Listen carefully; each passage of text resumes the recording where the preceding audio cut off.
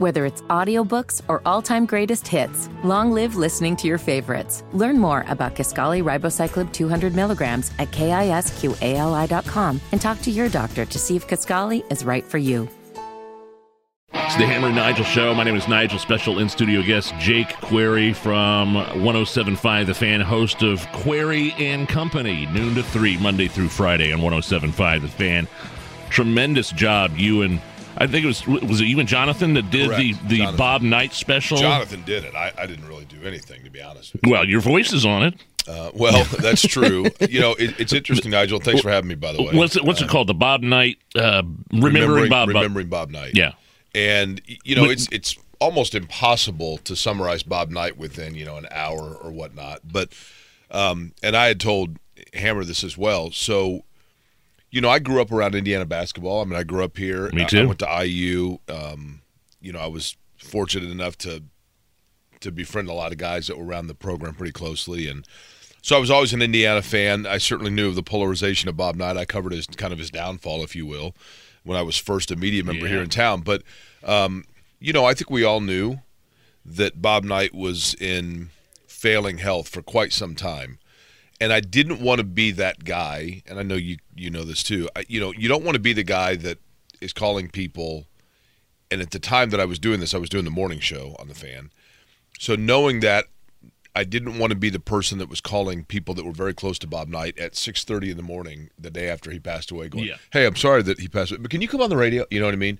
So I had kind of set in motion for a lot of different people to be interviewed, and then lo and behold, I go on vacation, and literally the first day I'm out of the country, he passed away, which obviously is a loss to his family and friends. I mean, sure.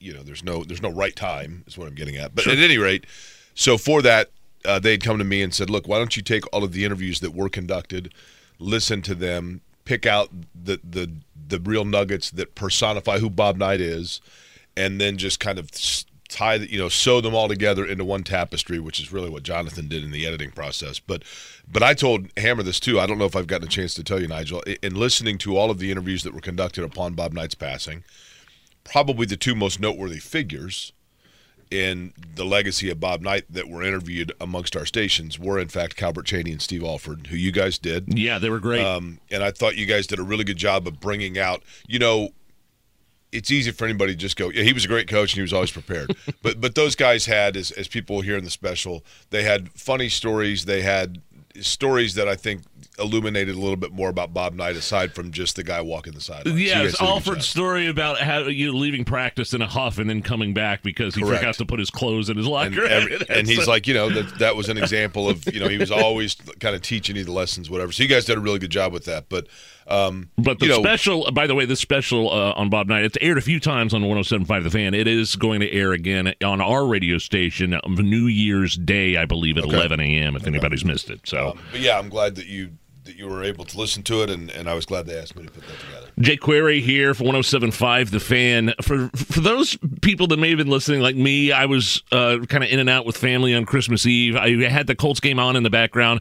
I thought the Colts were supposed to win that game. So before we look ahead to the Raiders this week and how important a game that is for the Colts, just kind of the big picture, what happened with the Colts on Sunday against the Falcons? Yeah, it's a really good question. I think the reality is if the Colts and Falcons played 10 times on a neutral field, the Colts would win probably 7 of them. Yeah. Atlanta's not completely void of talent, but what Atlanta was able to do, it's interesting because they went to a backup quarterback who was their more experienced quarterback, and Taylor Heineke, who's a guy that beat the Colts a year ago when he was with Washington. But Atlanta was just able to essentially use their ground game to keep the Colts defense at bay. And then when the plays were able to be made in the passing game, they made plays they had to make. So they kind of took the Colts defense and said, okay, look, we're not going to try to beat you with the long ball. We're just going to basically death by paper cut. And that's kind of what they did. And as a result of that, they took the ball out of the Colts' hands offensively, so the Colts couldn't get in rhythm. And Michael Pittman Jr., who was the leading receiver for the Colts, he's the safety net for Gardner Minshew, and he wasn't in the game. So that really handcuffed them offensively. How did Jonathan Taylor look okay? How did he do? Because he came back. That was his first game back after that thumb injury. I mean, it's hard to say because basically, and to put this, essentially what happens, and I'm not trying to talk down to people because I think people know this, but when you have a great receiver like Michael Pittman, who is he's the guy that takes your offense and spreads it out, right? Sure, you take him out of the equation now, and the defense is able to say, oh, we're just going to come right up to the line, and Jonathan Taylor, come and beat us. And they were never able to get that running game going because they didn't have anything to keep the defense honest. So it was kind of hard to assess where he was. I think we know Taylor's a great player, and Taylor has home run capability, but in order to get home run capability, you got to keep giving him the ball. When they know he's getting the ball, that becomes difficult. So, and one more thing, was that game important in terms of the Colts' playoff chances? I mean, I know they're still like the 7th seed or something like that right now. Great question, and the answer is this: it was important in this fact. Everyone else around them that they are compete. I always say, imagine the playoffs like a traffic jam. Yeah. Okay. So the Colts are sitting there in the right. They're actually in the left lane. People are trying to merge over, right, because it's about to go to one lane. And the Colts didn't do anything to let anyone over, but nobody else was aggressive in moving over because everybody else around them also lost.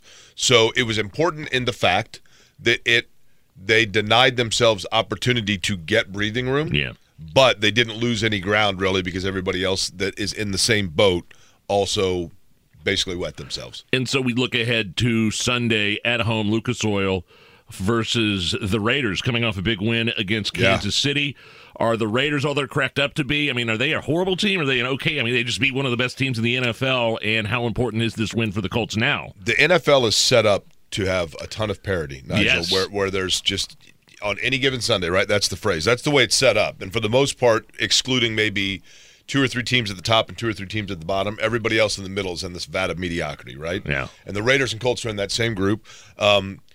Look, Vegas coming in, they have a quarterback that people here are familiar with, Aiden O'Connell, Purdue guy, that's a rookie that is not necessarily going to light it up with his arm, but they do have a good running. They're their best running backs out for the year, but they have a good running game, and defensively they're pretty nasty. They can get after it, and they can keep Jonathan Taylor and Gardner Minshew at bay. They're going to have to do that to stay in the game, but they were able to do it with Patrick Mahomes, so you have to take them seriously for sure. And they actually have a chance now, do the Raiders.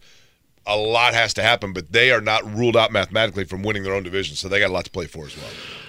Is it too early to start talking about May?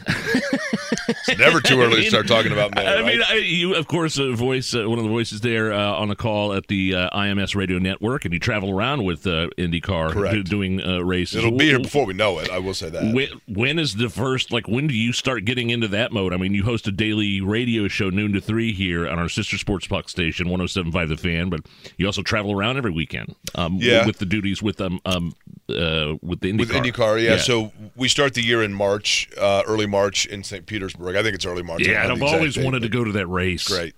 It's great because it's spring break time. And, yeah. You get out of the weather. But and then we take actually a couple of weeks off, and then it's Long Beach and Barbara. I mean, there's some cool places at the beginning of the year. But to answer your question, around Valentine's Day, around the time that the Daytona 500 starts going in NASCAR, we actually have a staff meeting where we get together and just kind of go over the year and just kind of reacquaint, if you will. Mm-hmm. And then, we always say, hey, man, it'll be here before you know it. And then once we go, it's really interesting. I mean, I do the daily show, which I love doing.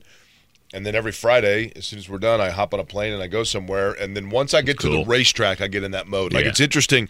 Any track that we go to, people will say to me, I won't remember anything about the race the year before.